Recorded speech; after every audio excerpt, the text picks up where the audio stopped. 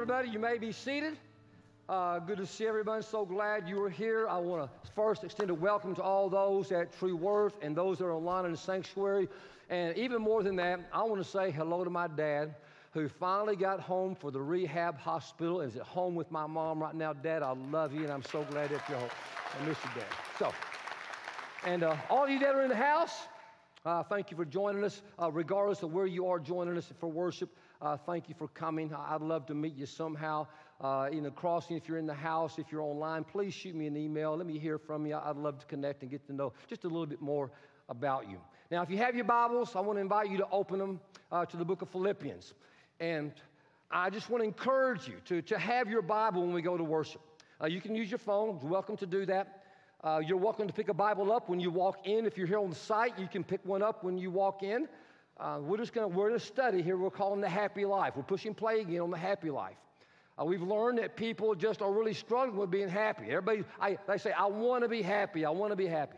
And there's all this research, all these podcasts, all this study being done about what brings happiness and joy into people's lives. And so what we're doing here, we're examining that through the scriptures, through the book of Philippians. This is a book about joy, and so this is what we're learning from. What I want to make sure you get this before we ever get too far is that our God is pro-joy. The Bible encourages you and me to be joyful. The enemy loves it when you are miserable. The enemy wants you to be miserable. Will do everything that he can to allow that to take place in your life. And so the plan here is what we're going to do is I'm going to show you some things that you do, that I do, that makes our life miserable. And we're going to contrast that with what the Apostle Paul does that allowed him to have joy every day, 24/7, whatever's going on in his life. That's where we're going. That's what we're going to do, okay? Now, let's start off here in prayer. God, we're about to open up your word, and we know we can't even understand it without your Holy Spirit. It's the living word, God. It is your word of love, your word of correction, your word of encouragement, your word of realigning us for us. So I ask you to speak, God. I ask you to heal. I ask you to touch. I ask you to give hope where hope is needed. And I ask God most of all today that anyone here in this time frame or whatever time frame they're participating in this worship, that when they finish, they would be filled with the joy that the world can't touch, not even COVID. In the name of Jesus, I pray. Amen. So, we're going to read the scripture. I'm going to read a long text. I'm telling you, it's going to be a long section. And we're beginning at Philippians 1, verse 12, about 13, 14 verses. Here we go. Now, I want you to know, brothers and sisters, that what has happened to me has actually served to advance the gospel. As a result, it has become clear throughout the whole palace guard and to everyone else that I am in chains for Christ. And because of my chains, most of the brothers and sisters have become confident in the Lord. And they dare all the more to proclaim the gospel without fear. It is true that some preach Christ out of envy and rivalry, but others out of goodwill. Now the latter they do so out of love, knowing that I am put here for the defense of the gospel. The former preach Christ out of selfish ambition, not sincerely, supposing that they can stir up trouble for me while I'm in chains. But what does it matter? The important thing is that in every way, whether from false motives or true, Christ is preached. And because of this, I rejoice. Yes, and I will continue to rejoice. For I know that through your prayers and God's provision of the Spirit in Christ Jesus, what has happened to me will turn out for my deliverance. I eagerly expect and hope that I will in no way be ashamed, but will have sufficient courage so that now as always Christ will be exalted in my body, whether by life or by death. You see, to me, to live is Christ, and to die is gain. If I am to go on living in the body, this will mean a fruitful labor for me. Yet what shall I choose? I do not know. I am torn between the two. I desire to depart and be with Christ, which is better by far. But it is more necessary for you that I remain in the body. Convinced of this, I know that I will remain. And I will continue with all of you for your progress and your joy in the faith, so that through my being with you, again, your boasting in Christ Jesus will abound on account of me. All right, we're going to kind of walk through this and break some of this down. Here's the first thing that you and I do. All of us do this to be miserable. Here's the first one. I will wait to be happy till all my circumstances are right. Hey, I'm just going to wait till everything is just the way I want them. Now, if you're going to do that, how long are you going to wait? Forever. Now, here's what the Apostle Paul is saying in the opening verses of this text in chapter 12. He says, right in the middle, verse 12, he says, right in the middle, I want you to know, brothers, what has happened to me. If you have your Bibles, you might want to underline what has happened to me. He says it again over here in verse 19, what has happened to me. In other words, my circumstance, my situation, what has happened to me. I am in prison. I have been beaten. I have been flogged. I am enchained. And I want you to know that what has happened to me and how I feel about it. Now, you probably think how I feel about it, I'm kind of discouraged. You probably think I'm kind of low. You kind of think I'm kind of disappointed and having a hard time with this. On the contrary, the end of verse 12, what has happened to me has actually served to advance the gospel. Verse 13, as a result, hey, it's become clear throughout the whole palace guard and to everyone else that I am in chains for Christ. Now, in the ancient world, if you were put into prison, so often it was the practice, you would actually be changed literally, physically, to the guard that was watching over you. So here's what he's saying. I'm in Rome. I have been chained to the palace guard, the secret service of Caesar himself. Now, I've been trying to get the gospel into Rome for a long time. I've been trying to get the gospel to Caesar. But in order to do that, I would have to do something to bribe someone. I would have to scratch somebody else's back, and they would scratch my back and do something kind of under the table so I could get in there to tell them about the gospel. But now, I am chained to these prisoners. Really, those prisoners are chained to me, which means I can tell them about Jesus anytime that I want to. Hey, you want to hear about Jesus? No? Too bad. I'm going to tell you anyway. And that is his mindset. That's how he sees what is going on in this present very challenging and difficult circumstance. And now I want you to make sure you get this. Somebody needs to write this down. Joy and courage is contagious. I want to repeat that. Joy and courage is contagious. Parents, when you find your family in a situation, you find in unbelievable, unwanted, desired circumstances, it is an opportunity for you to model and teach for your kids joy and courage. And they will need it in life. It's contagious. Here's what happens. He said, hey, in verse 14, hey, because of all this, because of my chains, because of what I'm experiencing, not only, he says in verse 14, not only did the gospel get to Rome, not only are those people hearing about Jesus, the brothers and sisters around me, they're getting fired up. They're getting excited, going, wow, if Paul can do that in those circumstances, I should be able to do that in my circumstances. That's what he's saying. Now, I want to go backwards to a couple of weeks ago when we started this series. We talked about something called the happiness paradox. A little reminder for you. That if the ultimate goal in my life is to be happy, I'll never be happy, ever. But if I pursue meaning, happy gets thrown in. If I pursue happy, if that's all I want to, if I say, I just want to be happy, I just want to be happy, I will not get either meaning or happy. Now, this morning, I'm going to introduce you something called, there in your notes, called the happiness illusion. And it's very similar to the message point we just talked about. It said, I will be happy if my circumstances are what I desire. That's when I'll be happy. When everything in my life is lined up exactly like I want it to be, then I'm going to be okay. Now, church, all the happiness research says this.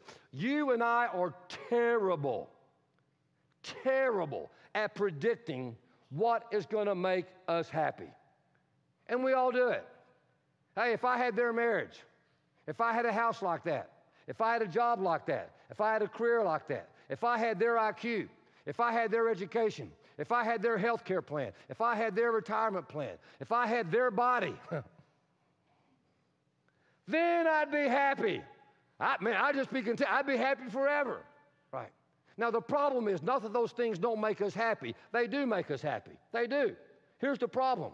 They don't make us as happy as we think they will. It doesn't last as long as we think we will. We aren't living happily ever after just because we get that. And sometimes we think, well, there must be a problem with me. I am wanting the wrong things. Or I'm the only one who wants that, so there's something wrong with me. And I want to encourage you, no, you're not wanting the wrong things. You're not the only one. But there is something wrong with you and me.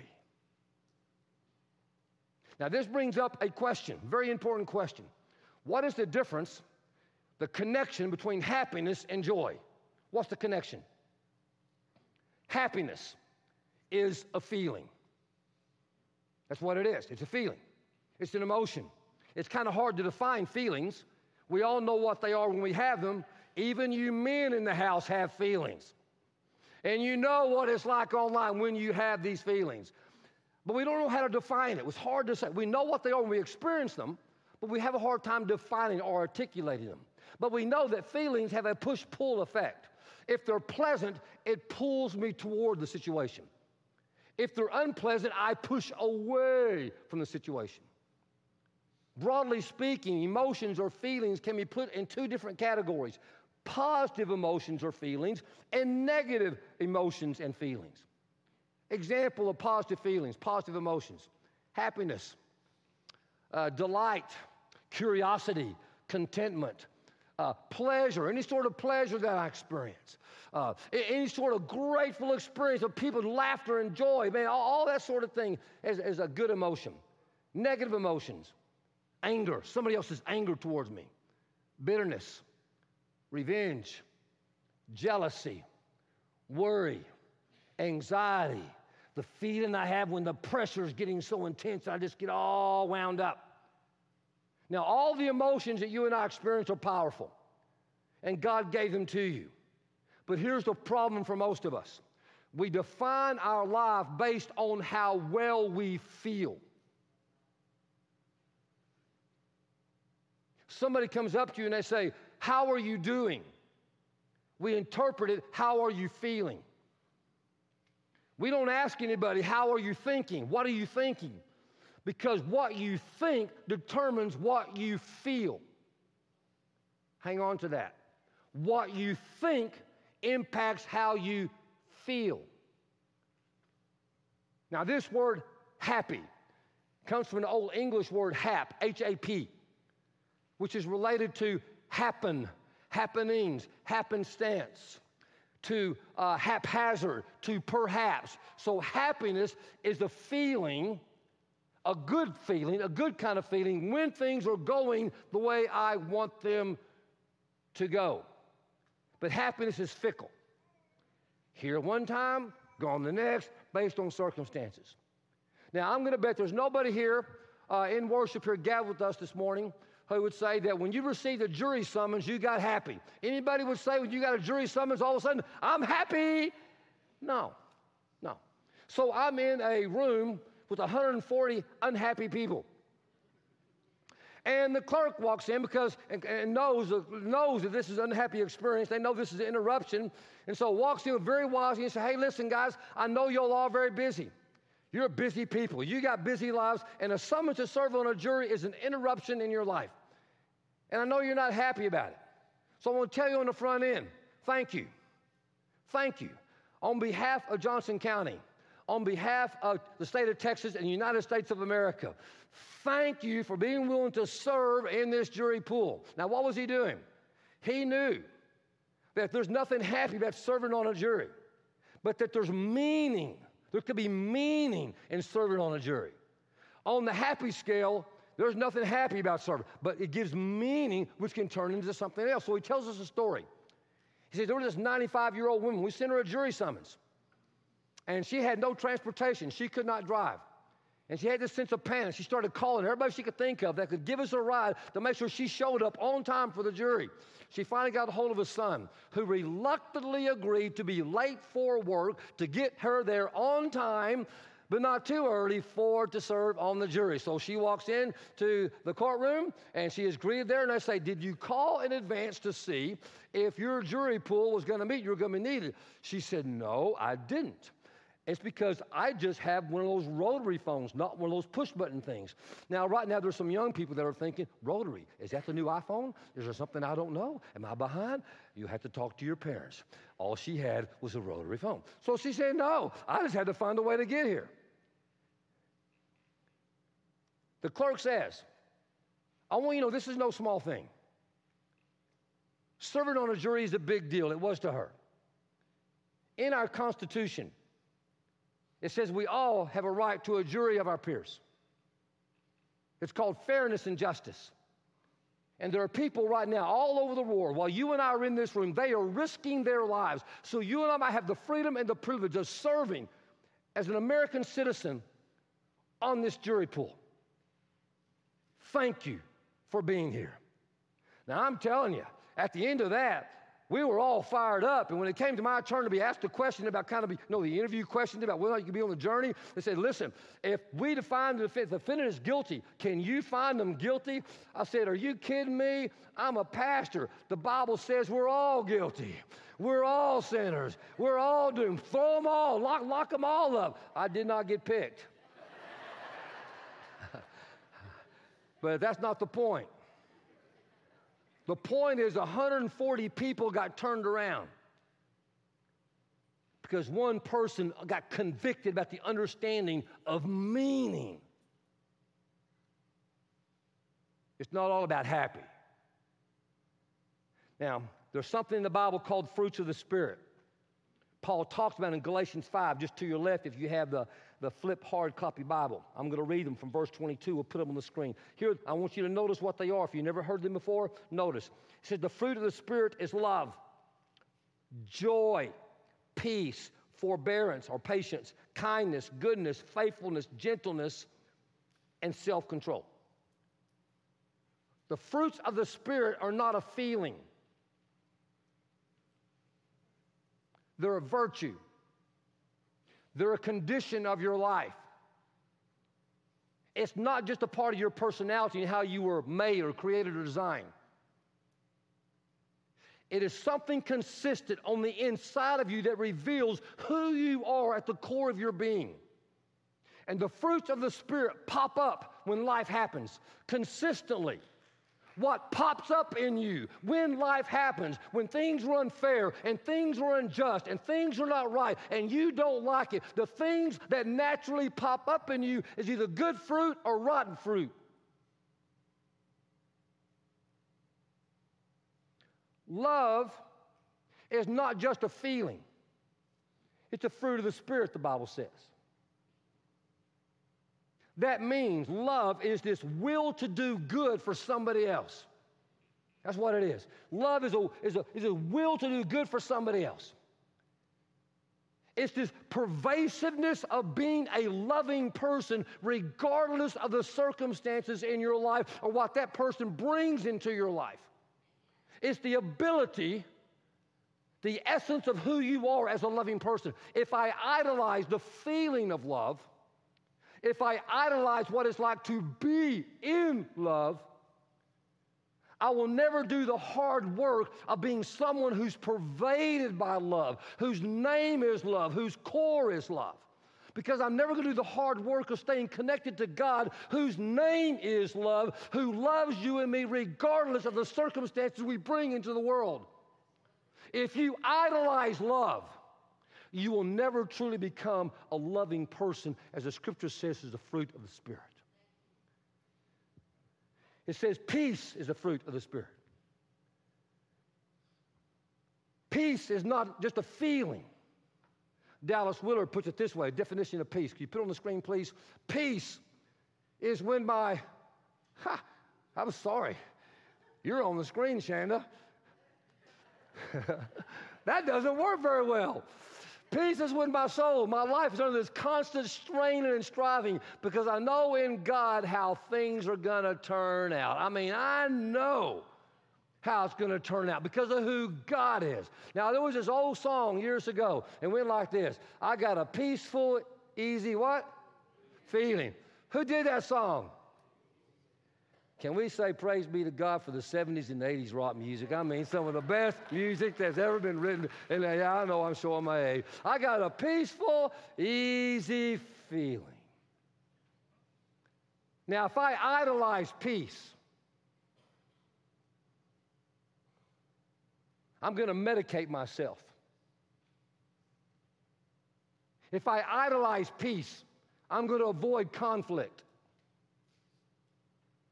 If I idolize peace, I'm not going to do the hard work of being someone who has peace in my soul that passes all understanding, regardless of the circumstances that are in my life. I'll never know what it is to have the peace of Christ dwelling within me that the world cannot touch. Joy is different than happiness. Happiness is a feeling. Joy is this pervasive sense of well-being within my soul, within my being that nobody can touch, that nobody can take away, that nobody can tarnish, or nothing can rob me of it. It's not a feeling. The scripture in the Old Testament talks about joy with a word that means joy and peace, and the word is shalom. You can't fabricate shalom. You can't create shalom. That peace and joy is something only that God can give. You can only have it through a relationship with God through Jesus Christ. It's a gift that He gives to you in your soul. It's not a feeling. It's not an emotion. It's not dependent upon your circumstances. It's not. See, Jesus modeled shalom. Go read about Him. He taught about shalom. Go read in the scriptures what He says in the Sermon on the Mount. He taught it. He died for it. And God raised Him from the dead to ensure your victory, that even in death you can have joy deep within your soul that the world cannot touch. That is shalom. And Paul finds himself in prison. He is in chains. He has been beaten. But he would say, the joy of the Lord is my strength, and everything is okay.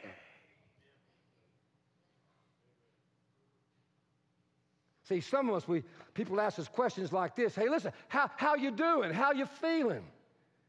You go, well, I'm doing pretty well under the circumstances. You ever said that? Oh, I'm doing pretty good under considering.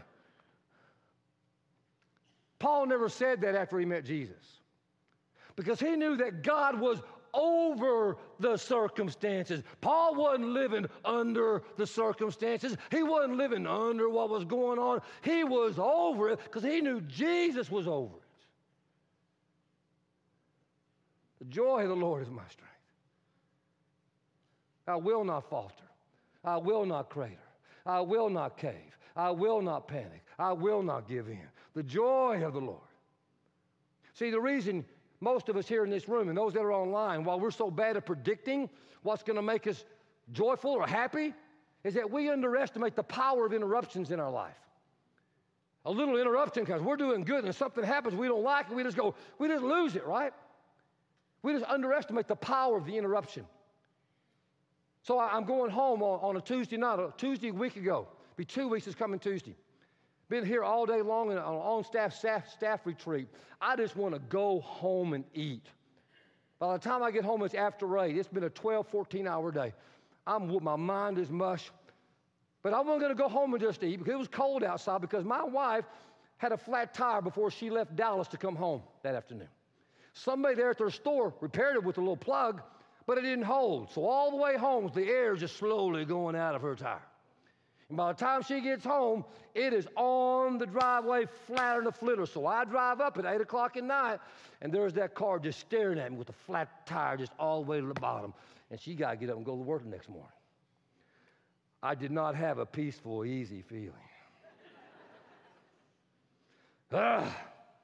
So I get out there, and I'm starting to change the tire, but I can't get the jack underneath it. It's so low on the ground, you can't get a jack underneath it to raise it up. I got to get 2 jacks back and forth to finally get that truck up. And have you ever tried to lower a tire with a Tahoe, with getting that little machine all together? Everything is so frustrating. You're cold, it's tired, late at night, I'm hungry, and I just get fed up and go, I cannot believe I'm having to do this now.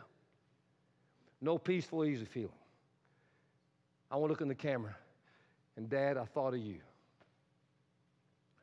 And I thought, Dad, about how many times late at night you and I have changed a tire, a flat tire, after you had worked all day counseling and ministry and visiting people in the hospital, and you had to come home and change a flat tire, and I was helping you, Dad. I remember, Dad, you saying, Rick, the best place to have a flat tire is at home in your own driveway. And you just started singing. You just started smiling and singing, Dad, and singing joy to the Lord. And I said, you know what? I can do that too. I don't have to complain. I can serve my wife with joy. And I just started singing. And in 15 minutes, that thing was fixed. Church, I'm telling you, if you wait till your circumstances are all lined up, you will never know happiness and you will never know joy. It's not, God, why am I in these circumstances? God, why is this happening to me? It's, God, where are you in the middle of this circumstance? What can you do with me?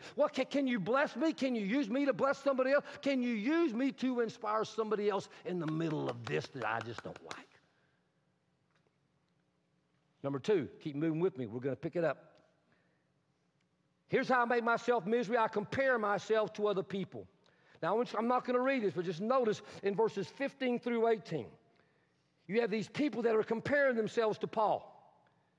There's some on the inside of the church, but the ones on the outside of the church, they're kind of loving Paul, but on the inside, they're going, man, I can't believe Paul, their envy and rivalry. It says right there in verse 15. I can't believe Paul's got this great ministry and all these people are doing this and they're growing and everything like that. Man, look at my ministry. My ministry's not doing anything. I got nothing going on. And they're comparing themselves.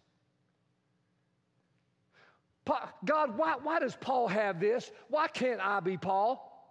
Why do I have to be me? Why can't I be him? That's what they're saying. Comparing themselves. Now, church, we all do this.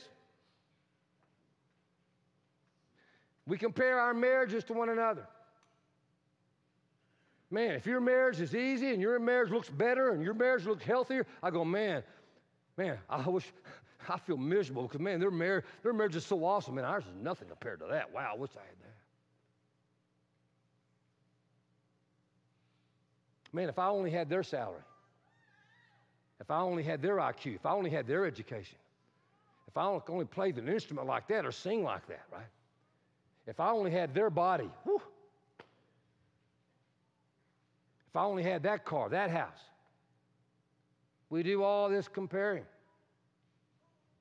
As if we think that, man, when you get stuck in that, you are stuck into a cycle. There's going to be nothing but misery into your life. There was this woman who died, and she went to heaven when Peter met her at the gate, and she was so excited to be there. She said, can I come in? He said, yeah, you can come in, but you got to spell a word. What's the word? Spell love. She said, I got it, L-O-V-E. Come on in. She's in. Sometime later, Peter has to go somewhere else to take care of some issues and say, hey, could you watch the gate for me? She says, sure, I got the gate. So she's watching the gate, and wouldn't you know it, her widowed husband, shows up at the gate.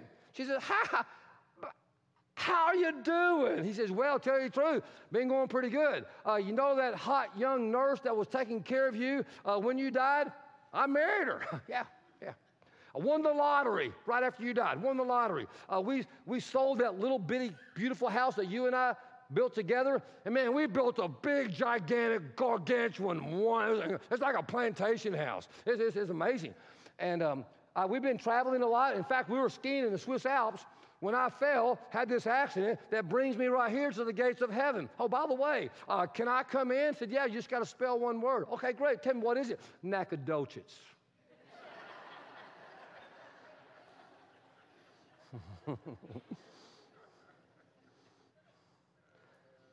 I've never met a happy, jealous, envious person. who's comparing themselves to other people's life and wishing they had that. And man, I would just be happier. I would be less miserable if they were more miserable. They did some research. And Stanford did this hypothesis. And here's what they believe. Their hypothesis was that people who are unhappy, they compare up. Look at them. They have more money. They have more prestige. They have more influence. They have more education. They have more of anything. That unhappy people compare up, and happy people compare down. Oh, my goodness, their life, they only have this. They only have that. They only have that. And they feel bitter about themselves. Here, you know what they found with the research? Happy people, they don't compare themselves with anybody. With anybody. When they see folks that are ahead of them in anything, man, that is awesome. That is incredible. That is great. Good for you. That is so. And someone less than them who has less, man, how can I encourage you? How can I help you? How can I lift up? They're happy people. So here's what I want to encourage you to do this. Here's an assignment this week. Anybody in your life that you envy, you're kind of jealous of, you kind of have this, you're kind of comparing yourself, man, I wish my life was like, or a company or an organization that's doing better than yours, a classroom, if you're a teacher, whatever it would be, pray for them. Just pray for God to bless them. Pray for God to lift them up. Pray for God to use them. Stop the comparison game. It's a loser script. Make you miserable. Thirdly, I will go it alone. I'll be miserable. You know, I'm just going to do this by myself. You would just rather just push everybody away. I can handle this and do this all on my own. Now, in the text right here, people had this understanding that Paul was such a cranky person that nobody wanted to be around him, that he was isolated, kind of lived his life all by himself. But when you read the scripture, it's not really that true. Look what Paul says up here in verse 3 if you have your Bibles. I'm going to read it. He's writing to the Philippians. Hey, I thank my God every time I remember you. How do you think it makes them feel when they say, man, when I think about you, I just thank God for you. Verse 4, and all my prayers for all of you, I always pray with joy. I mean, when I think about you, I just have joy in my soul. Down here in verse 7, it says, it is right for me to feel this way about you, since I have you in my heart. Verse 8, God can testify, I long for all of you with the affection of Christ Jesus. Now, let me tell you, how do you think those people felt when they read that letter when Paul was talking? He was including them in. In fact, he says right here, and this is my prayer, brothers and sisters, down here in verse 14, brothers, and he calls them brothers and sisters in verse 12 and verse 14. Hey, we're like brothers and sisters. There was relationship. He didn't do it alone. Some of you are trying to do life alone. And you're miserable. They did research for longevity, people who live the longest. And here was the hypothesis. People who live the longest are people who have someone always taking care of them. The opposite they found out was true. People who live the longest are people who have someone to take care of, people to care for, people they pour their life into. Why? Because it gave their life meaning and purpose and a reason to exist. And it brought them joy.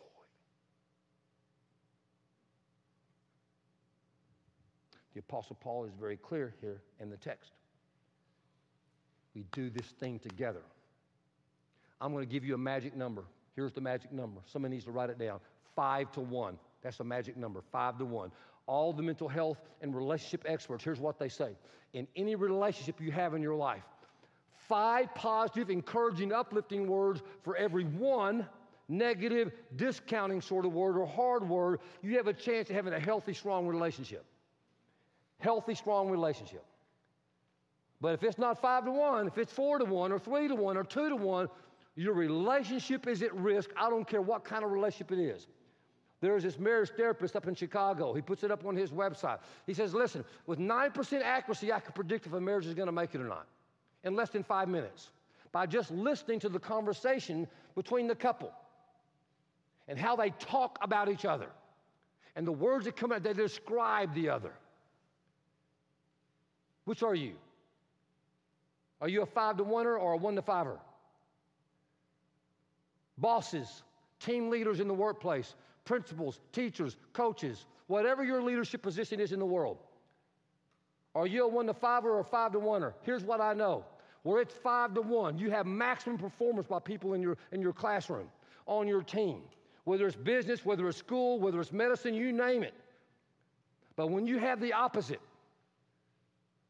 and it's 1 to 5 or it's 2 to 5, you have a deficit. And people perform way down here. This is true in families. This is true in parenting. This is true in church life. So here's what my challenge for you this week. I want you to go home and observe your communication patterns. Are you the person who's in a habit of always being critical, always pointing out what is wrong, always putting your finger on the negative, the bad thing, kind of putting a glaring spotlight? Or are you someone who's looking for the good, building up, encouraging? Now, please understand this. A healthy relationship does not mean it's all just sweet and beautiful and syrupy. There's something in the Bible called admonition. That's when you speak a hard truth to somebody that you love, not for the purpose of tearing them down, but for getting to the truth so you can repair. Healthy people have hard conversations. They do. Healthy marriages, healthy parenting. But if it's 1 to 5, not 5 to 1. So, some of you here, I want to challenge you to move from isolation and move into healthy relationships. You heard Jeff say when he was doing the welcome to you, is that we have something here called we have small groups at Pathway. And if you're someone who's coming to this church and doing it all alone, I want to encourage you to consider going out here in the crossing. You can do it virtually, online, and stop at the tables if you're on site to our little tables. Say, hey, listen, I want to learn about being a small group. We're going to start something new during the season of Lent. Our message series is going to be life-changing words. I'm going to do a little small lesson, video lesson. We're going to put it into your home with your small group. You can learn together and grow together. If you're a cranky person, just go to the tables or online and say, hey, I'm a cranky person. Put me with 5 other happy people. And they will make you happier, and you can help bring them back into reality, right? Because we got some happy that are too happy around here. They're not dealing with reality. And so, but please consider doing that after worship online. We'd love for you to do that. Here's the final point that I make myself miserable. I will adopt pessimism as my life mindset. I will adopt pessimism as my life mindset. Now, you're going to think I'm crazy, but people do that. I know of people who choose on purpose to be pessimistic. They do. Now, the researchers, they distinguish the difference between big optimism and little optimism. And little optimism is little hopes. I have little hopes. I just hope I get a close parking space at worship this morning. I just hope somebody talks to me. I hope nobody talks to me. I hope the message is not very long. Sorry. I hope I don't get COVID. That's little optimism. Big optimism is big picture. I hope COVID ends for the world in 2021. That's what I hope for. I hope that every day God uses me to bless another person, that they would know the great love of God in their life, that God would use me regardless of my circumstances, that the gospel of God's love would come to them. That's a big hope, big optimism. Optimism is important. Optimistic people are healthier.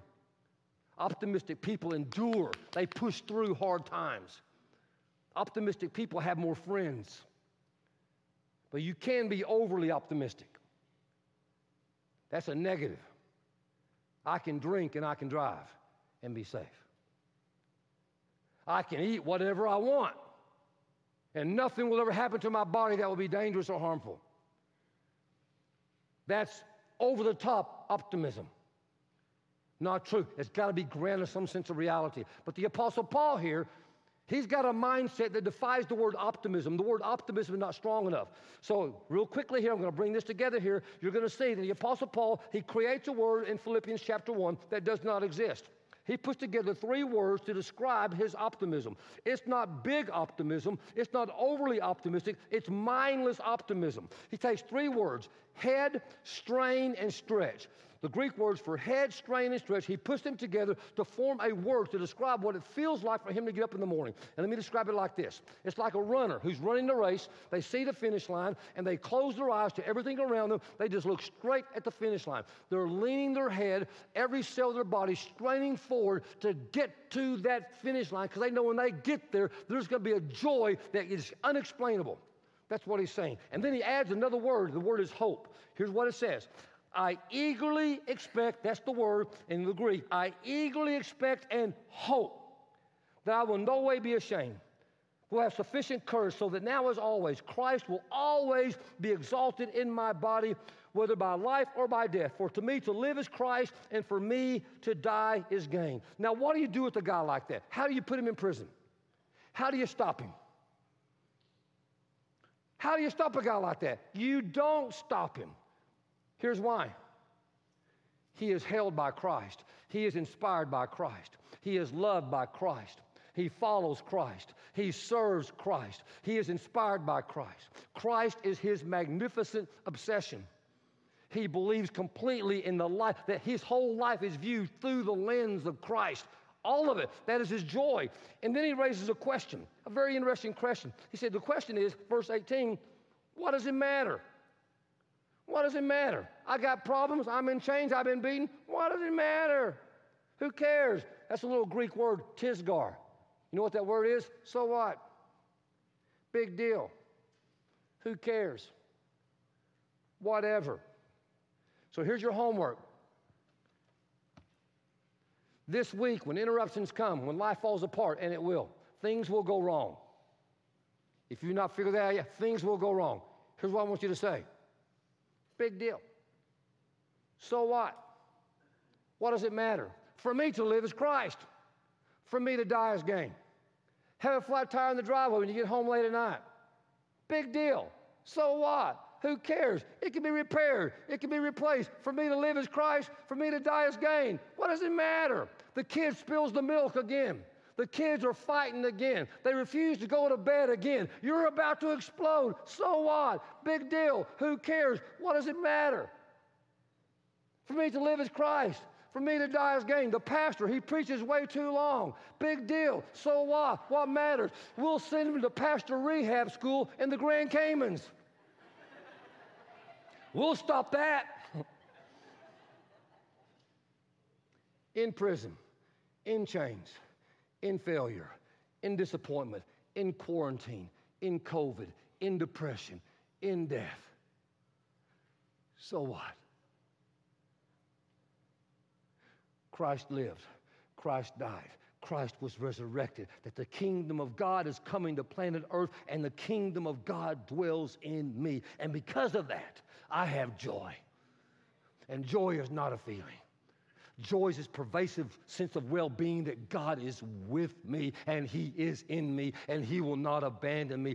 Joy is my only response to the resurrection, and joy is my expected, eager expectation and hope that God is doing good in my life, regardless of what happens to me, period. Period.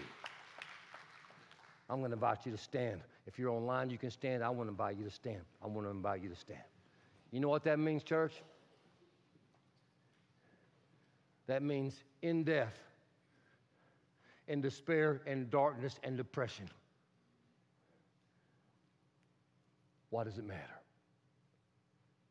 Because for me to live is Christ, and for me to die is gain, and that is joy. I want you to pray with me. There are some of you here, your life is so good and so rich. You are blessed with relationships. You got a great job. You have a good retirement. You're healthy, you have your health. COVID's not touched you, or you pushed through it. Some of you, you have a health care plan in your life. I mean, things are just so good. Don't take it for granted. Just stop right now and say, God, in humility, I say thank you for the circumstances in my life. I don't deserve them. They're a gift. And I thank you. But there are some of you here right now who can hear my voice. You're in a prison. You're in a prison of loneliness. You're in a prison of fear. You're in a prison of COVID. You're a quarantine prison. You're worried. You're grieving. You've lost so much in your life. I want you to hear the word of God for you right now. So what? Big deal. What does it matter? For you to live is Christ, and for you to die is gain. So God, we thank you for the magnificent so what? That because of the bloodstained cross and the empty tomb, there is a joy in each of us that the world cannot touch. And we praise you in the name of the joy giver himself, Jesus, the resurrected Christ. Amen and amen. All right, next week, the secret of the happy life. I tell you right now, but you wouldn't come back. See you next week. Bye.